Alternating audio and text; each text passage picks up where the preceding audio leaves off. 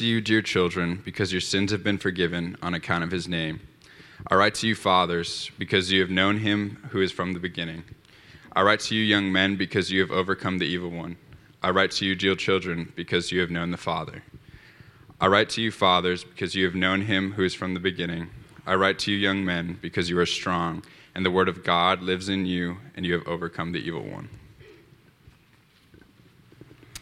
All right, we're in a series on 1 John, and we're going to be continuing this in. We're looking for some stuff that's coming. But first, I just want you to notice as Stephen sits, he brought his cheering section with him. That whole row has been just like supporting him this whole time.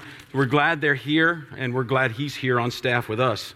In that passage that we looked at, John is going to hit some stuff, and it's very interesting how he does this because it's a very unique passage. But first, I want to remind you of where we've been. In 1 John. John started off by telling them he's an eyewitness. He said this is not secondhand, thirdhand. He says, I was an eyewitness. He uses that Greek word for he saw, and the word is this idea that there's an image that's almost like, burned in your retina. If you stare at a light too long, you see that light for a long time. And he says, I still see him. He's burned in my memory. I still see him like it was today. And he says, we saw him, we touched him, we heard him. And he says, and I'm bringing you this news that we can have fellowship now with the Father. We can have this relationship that is personal and intimate with the God of the universe. And he said it brings joy. It brings about the possibility of joy in our lives. And so the key to that then is, he says that God is light. And in him there is no darkness. And he uses a double emphasis there. He says, in him there is no darkness, none. He emphasizes it very strongly. God is light. And how does the light work? We talked about that, how the light works in our lives, and it kind of culminated with this concept that we confess. We confess. When we've sinned against God, then we come to him in confession. And remember, confess means to agree with someone, to agree with God. When I confess, I agree with God that this is wrong. All right? We tend to have these ideas of what's involved in that, but it is simply agreeing with God. This is wrong. And so John then kind of culminates that section by saying, so walk in the light, not in the darkness. The light exposes. The light shows you, it reveals true reality. Darkness hides. Darkness tricks. You stumble in darkness. He said, so walk in the light. Now, when we get to this passage, we run into something I think that's going on. John is a pastor, and he's writing this very pastorally. I don't even know if that's really a word, but he knows that when he's talking to people about these kind of things, it could be easy to get discouraged. It could be easy to go, man, I don't walk in the light very well. I'm slow to confess sometimes. I screw things up. I'm a loser. It's easy to get discouraged and to get down on yourself. Because you can start going, I know I'm not like that. My relationship with God doesn't seem that personal. There are times that I doubt that I'm close to him. Sometimes I'm not even sure if this whole thing is true. So I find it easy for me to doubt. I find it easy for me to discourage. See, John wants to address this because he knows that's what people are thinking. It's easy to start thinking about just quitting. It's easy to even fantasize about quitting. Just to say, boy, if I was not a Christian, then I could do this and I could do that and I wouldn't have to worry about God and I could do whatever I want. It's easy to start heading that way, to start feeling those things. So John steps in to reassure his flock. And also because things are about to get really deep in this passage. And so he's laying a foundation of encouragement to encourage them as he leads them into some difficult issues. And so this is like a brief interruption. And when you read, in fact, some is translated, and some they structure it like poetry because it looks very much like poetry. John doesn't usually do this, but it looks like he does this right here because he says 6 times in a row, I write to you because. I have a purpose here. He's saying, don't get discouraged. I write to you because. I write to you because. I write to you because. 6 times. 2 times he says, I'm writing to children. 2 times he says, I'm writing to young men. 2 times he says, I'm writing to fathers. And so it's structured like it's poetry. And so he's giving this little interlude to deal with what he thinks they may be struggling with and knowing what's coming, things he needs to talk about. Now, let's talk about the elephant that's in the room. All right, Bob, children, young men, fathers. What about women and wives? Where are they in this? Are they excluded? Can they just skip this passage? No, you can't. What did you think I was going to say? I'm a pastor. No, you can't skip the passage. No. All right? But see, here's the thing. John here is not talking about specific people. All right? He's talking about types of people. He's talking about stages of human life, and he's talking about stages of spirituality. That's what the point he wants to get across here. Levels of maturity, child, young, elder. This is what he's talking about here.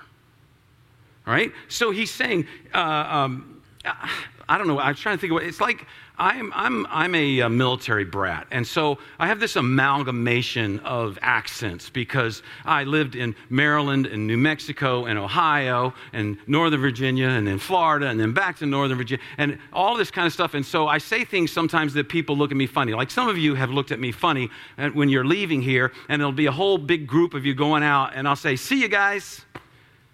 Later, guys."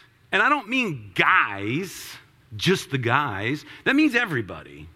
That is a more northern equivalent of y'all. All right? Bye, y'all. You're not singling anyone out. And here, John is not talking to fathers. He's talking to elders. He's talking to spiritual fathers. He's talking to spiritual mothers. He's talking to young Christians, babies, children, people who are young in the faith. He's talking to those who are in the fight. When he says young men, the strong, he says those that are in the fight. They're living for Christ in difficult situations. And he's talking about these stages that we're going in. That's what he's talking about.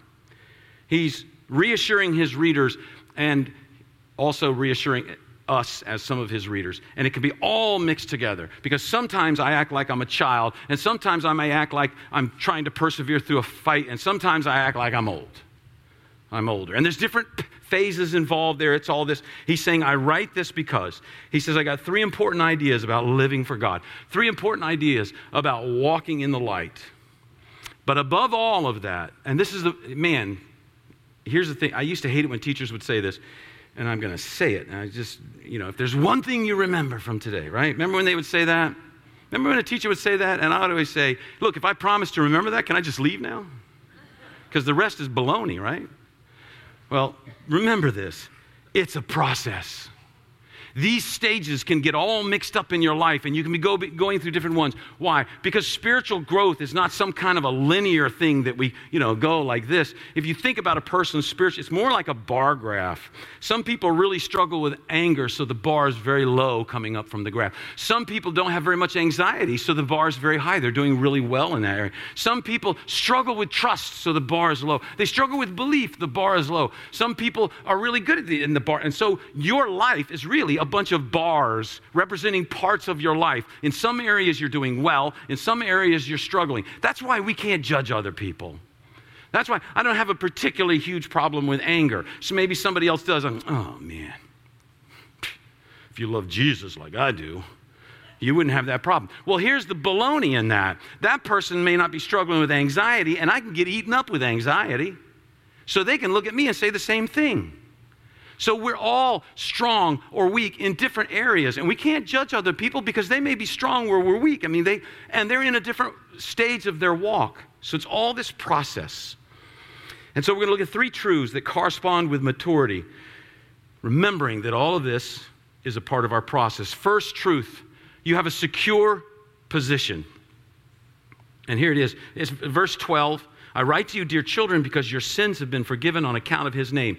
Now, I put it in a different translation there, also the New American Standard, which is a very literal translation. I'm writing to you, little children, because your sins are forgiven for his name's sake. All right? So what is he saying here? He's saying, first of all, your sins have been forgiven. That is, in the Greek, it's something that happened in the past, okay? The results are continuing even now and will continue on permanently. That's all in that Greek tense that he uses in that where we, English is such a poor in some ways. He says, because your sins have been forgiven. Well, literally it's saying your sins were forgiven in the past, they are continually being forgiven, and they are permanently forgiven in the future. That's all wrapped up in that. And so he's saying, you have this absolute assurance about your sins, that they are forgiven. They're permanently forgiven. Now, that gives us assurance. That gives us encouragement, especially in difficult times, especially when I sin. All right? Because when do I need the most encouragement? When I've blown it, when I sin, when I'm depressed, when I'm humiliated, when I'm ashamed of myself. He says there's a certainty here. You have a secure position, and it's on account of his name or for his name's sake. And the word that's translated account or for name's sake is a word that means value. It's a word that says this is a primary cause, that this is a source of power. It oftentimes is used also, they translated account, because also it can be used as a financial statement that tells you this is what you have. All right? And so oftentimes, for me, I know, I can confuse things. And I want to say something I think is important, and I don't want to say anything that's heretical. So hear me out on this, because I think I'm forgiven because I repented, and people can mistakenly think that their great sorrow shown in repentance gets them forgiveness, and this assigns a value to forgiveness that Scripture does not assign, because then it would be my forgiveness is on account of my repentance, and that is not true. Now, we do need to repent. I want to say this, but it's drawn on his account. My repentance does not have anything to do, it's not on my account because my account is worthless. There's a zero balance. There's a negative balance. It's drawn on his account. And this is why this is so important, because no one repents perfectly. No one repents completely. You always have mixed motives. You always have an imperfect attitude in your life, so that when you repent, you can never be sure that you are 100%. And so we run into a problem. If I think it's based on my repentance, the value is based on my repentance, how much repentance does it take? What is the line that needs to be crossed before, bing, I get the forgiveness? You know, like I repent, oh God, and I beat myself up, you know, and you can see there's people who believe in doing that. They believe in even physically beating themselves to show God how much they are repenting with their actions. They're trying to show that. And the problem is, how much is enough? Where's the line that I beat myself up and I humble myself and I've gotten across the line and God goes, okay, I'll give it to you. You see what the problem is? If it's based on me, I never know. I never know. And so then what happens? We get discouraged. And then we think we need to wallow in shame and wallow in sorrow until we cross that line. And then somehow we're back with God and our fellowship is restored. In my family, we used to have a dog. He was my daughter Holly's dog. But parents, you know how that is? It's not her dog. It's your dog, right? She gets the dog. She's all thrilled. Then she goes to college. I'm like, are you taking the dog? I can't take the dog. Crap. That's what I said. So my daughter named her dog George W. And that's a whole nother story. I'm not even going to go into that one. But whenever he would do something bad, like we go away, we go out, and we come back, and maybe, you know, he peed on the floor or something like that. He did something that he knew was bad. I'd walk in the door, and always when I'd walk in the door, George W. would be like, hey, everybody's home. I thought you were never coming back. I'm so happy to see you. Let's run. Let me lick you. What you taste like now. You've been eating somewhere, you know, that kind of thing. But if he's done something bad, like pee on the floor, then he has this look. And I'll show you. Here's a picture of his look. That's almost exactly. I'm serious. I would walk in the door, and there would be George W. on the floor, ears back, like that. Just like that. And he wasn't a smart dog, because he would lay down and go, next to, like, and then he would go, and I would go, George, And then he would slink off. I mean, he was a big dog like that one. He was a big dog. And he would slink off with his tail between his legs and his ears back and his and he would go off and he would go get under the dining room table and lay down and just look at you while you cleaned up his mess. So then I clean up the mess and I say, okay, it's all done. It's over. It's okay. And he's like, all right, let's go. And off he would go. See, what's going on? We can be so much like that. We can be so much like that. We can say, God, you see how sad I am, God? You see how sorry I am, God? We can do that. And we think that somehow that's the quality of our repentance. And we think, I don't feel bad enough, so I got to feel bad for a little longer until I can feel like things are okay. And we look at our feelings and we say, I'm so miserable. I'm so sorry, God. Now, you see, here's the problem. This is the thing. This is why we get anxious and discouraged, because we never know, when can I come out from under the table?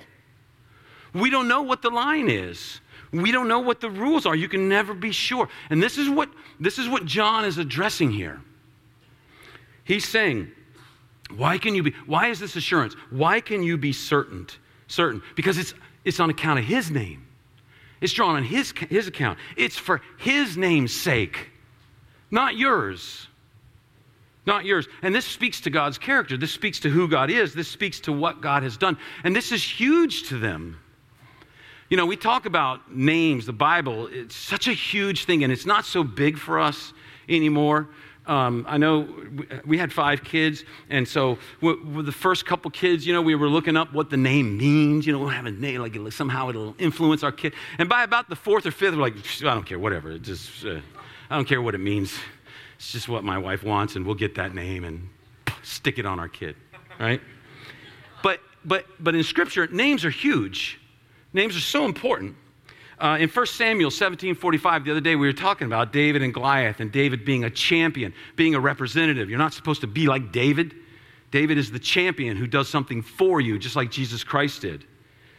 And David says to Goliath, you come against me with sword and spear and javelin, but I come against you in the name of the Lord Almighty. He says, let me just remind you the name of who I'm coming from. And I'm the name of the Lord Almighty, the God of the armies of Israel, whom you have defied. So what is David saying there? David is saying, this is not about me. This has nothing to do with me. This is all about you and God. Now, you just defied God. You just mocked his name. So, you know, this is it for you, dude. You're going to die. And David even tells him, I'm going to cut your head off too, just to make sure, add insult to injury. He tells him, this is it, you know. You're going to die for this because of what you said about the name of God, because names are so important. This is not on the screen. Let me read it to you. We looked at this a couple weeks ago in 1 John 2, 1 and 2. My dear children, I write this to you so that you will not sin. But if anybody does sin, we have one who speaks to the Father in our defense. What's his name? Jesus Christ, the righteous one. Jesus Christ, the righteous one. And John puts that on there. John sets a courtroom setting, a courtroom scene, and he says, your lawyer is Jesus Christ, the righteous one. And so he tells him, that's what's so important there. He names it. And he says he is the atoning sacrifice for our sins, and not only for ours, but for the sins of the whole world. And so repentance receives righteousness. It does not merit it. Okay? Just a very key distinction. Your repentance does not merit righteousness. Your repentance simply receives the righteousness that is in Jesus' account, and it is given to you. And so then it becomes, where's the line? Where's the line? How much repentance is needed? Any repentance at all. You don't have to figure out how much repentance I need to have. You just need to confess, agree with God, repent of it. Now, things may be going really well in your life right now, but I'm telling you, when things get really tough, this is important. When you get involved in some dark things sometimes and you fall, this is really important. Because you're forgiven on account of his name. And to try to work up the proper humility, to try to work up the proper shame for forgiveness, just insults God. Because your sins and your shame were paid for on the cross. You don't need to work it up. So, and I know sometimes, you see people, or they talk about humbling yourself to the point that, I read a guy a while back was saying he had to humble himself to a certain degree for God to forgive him. And I can't help but disagree with that. That sounds great. But when you feel like you've got to lower yourself, you've got to beat yourself up, you've got to do something like that to get God's forgiveness, what are you saying? You're saying, God, I don't want your charity. I'm going to earn this one. And that's an insult to God. You're devaluing his name. So your position is secure. John is saying, I want you to understand something. I've been talking about sinning and not sinning and dealing with sin and all that stuff, and that may make you feel kind of discouraged, like I'm just not doing very well. I'm not doing it. I'm struggling. I don't understand. This doesn't sound like me. And he says, I want you to understand this. Your position is secure. In Jesus Christ, your position is secure. The second point is you have a power within you. And this is from the verse. He says, I write to you, young men, because you are strong, and the word of God lives in you, and you have overcome the evil one. All right? Let me just talk about the evil one just for a second, because this is one of those things that's not real popular to talk about in our day. Everybody gets real kind of, and then they say there's this force out there that's evil, the dark side, all that kind of stuff. No, there's a living evil in this world. It is alive. He is alive. And he's named here as the evil one. Now, in the Greek, there's two words for wickedness. All right, real quick Greek lesson. Kakos is kind of this word for evil in the abstract, a very general word. Poneros is an evil that is in active opposition to good. And there's a real key thing. I use an old word here in the translation at the bottom, pernicious. Pernicious is a great word because pernicious means something that kills you and it won't give up till you're dead. It just keeps coming and keeps coming and keeps coming to kill you. All right? So, kakos is evil in general. Poneros is a pernicious evil, an active opposition to good, an extreme evil that won't quit corrupting. So a man who's called a kakos man would be someone who's going to perish, and they're content to perish in their own corruption. They're doing evil, but it's just themselves. They're just on their own. A poneros man is someone who seeks to drag others with him in his downfall. And so here the word is poneros, the evil one. Satan, he says, he's a pernicious evil. He wants it to spread and he won't quit. He wants others to experience the fate that he knows is coming. He knows the only way he can hurt God is to drag other people down with him. That's the only possible pain that he thinks he can inflict upon God, is to drag others down with him into it. And so it's this evil that corrupts, it's persistent, and it hates what it corrupts. And so here he says, I write to you, young men, because you're strong and the word of God lives in you, and you have overcome the evil one. I like this phrase, the word of God lives in you. Oftentimes in Scripture, the word of God living in someone, in the Spirit in someone, is used very similarly. Jesus says the Spirit is the Spirit of truth. He's the comforter. He guides you to truth. In Ephesians 5, just a quick overview, Ephesians 5, when you allow the Spirit to work in your life, Paul says, then it shows itself. You start speaking to one another. You start singing to one another, songs and hymns and spiritual songs. And he says you have a thankful heart when you allow the Spirit to work in your life. Then you go to Colossians 3. It's almost the exact same passage. But he says when the Word is abiding in your life, you start teaching one another. You start singing to one another in psalms and hymns and spiritual songs, and you have thankfulness in your heart. So they're linked. They're very close. They're almost the same thing. Scripture tells us we're born by the Spirit. It also tells us we're born by the Word. It tells us we're sanctified by the Spirit and we're purified by the Word. In 2 Peter 1:4, there's a very interesting verse that says you are partakers of the divine nature. And what's my point here? My point is we're dealing with eternal things, so this can be difficult. But there's a truth here. When you become a Christian, God implants in you, in essence, in a sense, kind of, His DNA. You become a new creature. A process is started. You're regenerated.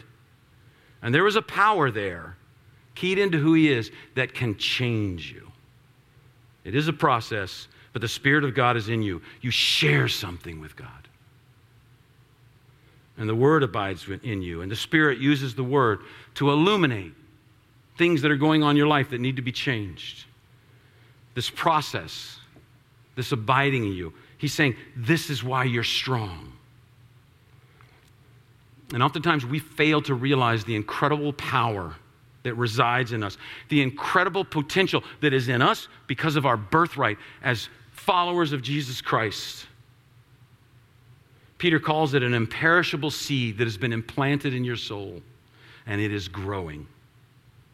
So that even if you're struggling with something that seems impossible to change, John says, never give up. Never say, this will never change.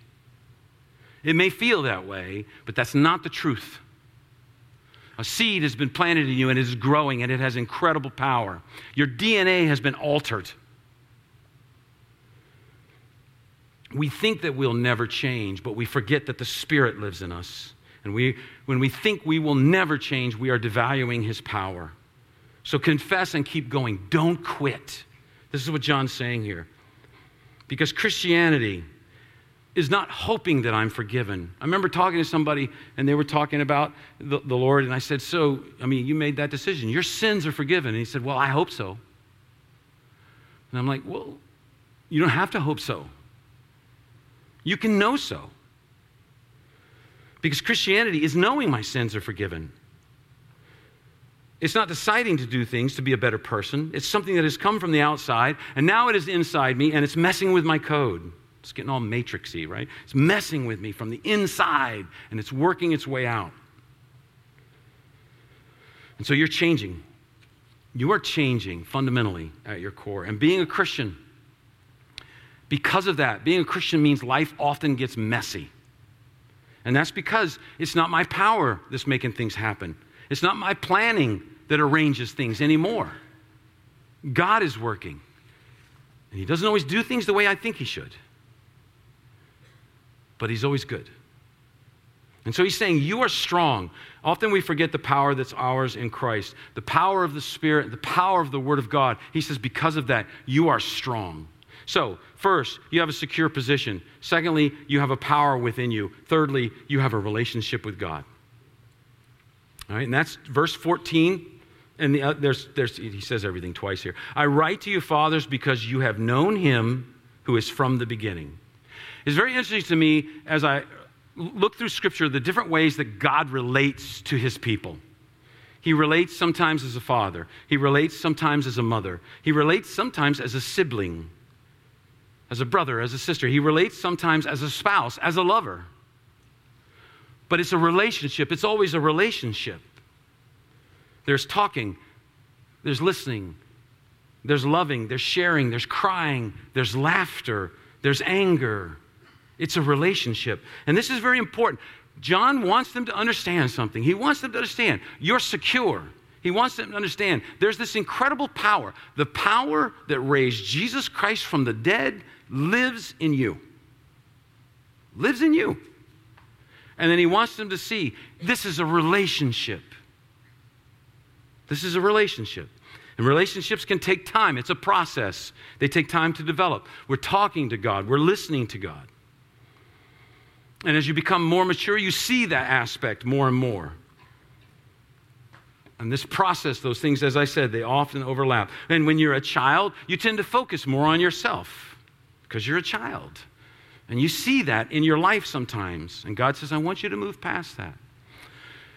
When our kids were little, one of our kids, one of our boys, he couldn't sleep one night. And so he crawled out of bed and he came into our room at like 2:30 in the morning. And I was sleeping, facing out. And I don't know if you've ever had this, but it's just like I'm kind of half asleep, half awake, and I'm thinking, there's something wrong. I just sense that something, usually I think it's a monster or something like that, but I sense there's something else here. And so I opened my eyes, and my son was like 3 inches from my face, just looking at me. It freaked me out. I was like, it just totally freaked me out. You think you wake up out of sleep and you open your eyes, there's a face right in front of you. And that's kind of a goofy little face. So it's even scarier that way. And so I'm like, I said, dude, you freaked me out. Don't ever do that. And he's like, Daddy. And he's like George again. Daddy, I can't sleep. So what? He's totally focused on it. He almost gave me cardiac arrest. And he's like, oh, Dad, sorry that you wet your pants. I didn't mean to do that. It doesn't even occur to him that way. He's just totally like, I can't sleep. And I'm like, now I can't sleep. Thanks, because I got enough adrenaline in me right now, to do something terrible. Right? See, it doesn't occur to him that he's disturbing me. But he's a kid. He's a child. We act that way sometimes. We think it's all about us. And what do I do? What do I say? Do I say, stop being a little kid? No, because he's a little kid. I'm not going to say that. So I just kind of said, okay, buddy, listen, next time, make some noise when you come in the room. Okay, do that for me, will you? Okay, now, let's go in your room. Let's get a book. Let's see what we can do. And I'll read with you and see if you can go back to sleep. I didn't say, no, you little brat. You scared me to death. No. I said, no, I didn't act like you shouldn't be doing this because he's a kid. That's how kids act. Kids think of themselves. They can't help it. They just focus on themselves. And my relationship with him dictated my response. It dictated my willingness to put up with the shenanigans. And God does that with us. He does it with us because sometimes we act like little kids. The disciples, Jesus had to do that all the time, right? Just a couple times. Think about this. The disciples, get those little kids away from Jesus. And Jesus is like, no, bring them to me, you dopes. I don't know if he said, I don't know if dopes is in the Greek, but I'm sure he thought it, all right? They say, oh, this Syrophoenician woman, she's making all this noise. She's annoying us, Jesus. Tell her to go away. And Jesus is like, no, I want to hear what she has to say. They're like, what? That didn't occur to them. They're in the boat. Well, we're going to sink. Jesus, don't you even care that we're about to die? It didn't even occur to them to say, Jesus, you're about to die. They didn't think of that because they were just thinking of me. Like, Jesus, don't you care? I'm about to drown. Don't you care? And Jesus says, man, you guys got teeny faith. You're just, all right, let me take care of it.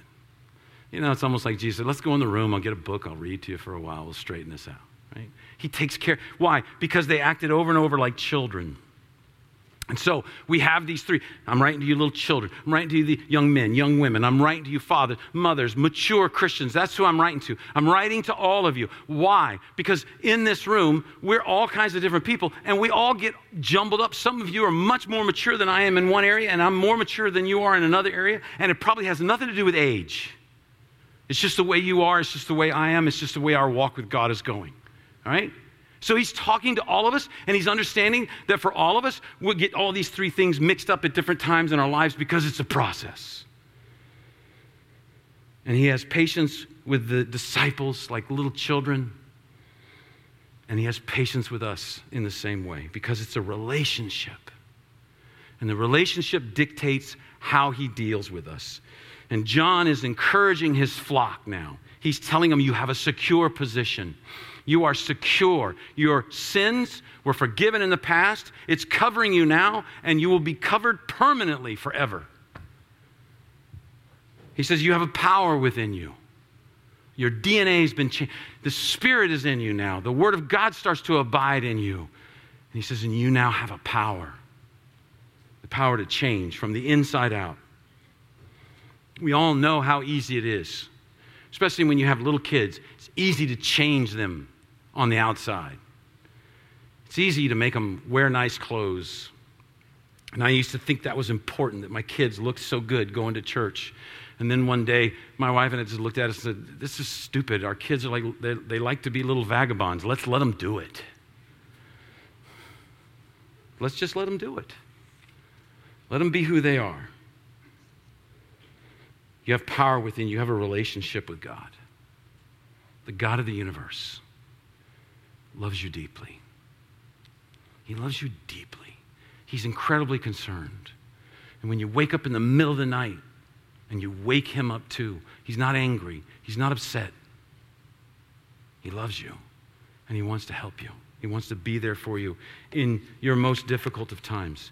That's the God we have. This is what John is telling them. Because next week we're going to get into some difficult issues that John is going to hit them with. But he says, before we get there, let's talk about the important things so that you know what your foundation is. You know where you stand with God. And as a loving pastor, He tells them, he warns them, he assures them, he encourages them. Let's pray. Father, we thank you for this time. We thank you for your word that is applicable to our lives. It was written 2,000 years ago, God.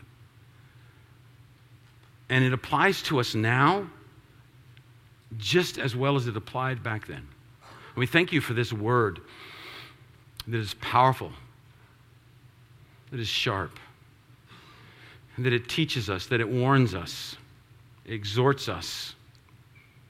Help us to be willing to be taught and warned and exhorted. Help us to allow your Spirit to work in our lives in a way that honors and glorifies you. Father, help us to walk in the light so that we see reality and this world for what it really is. And as we do that, Lord, we represent you as your ambassadors.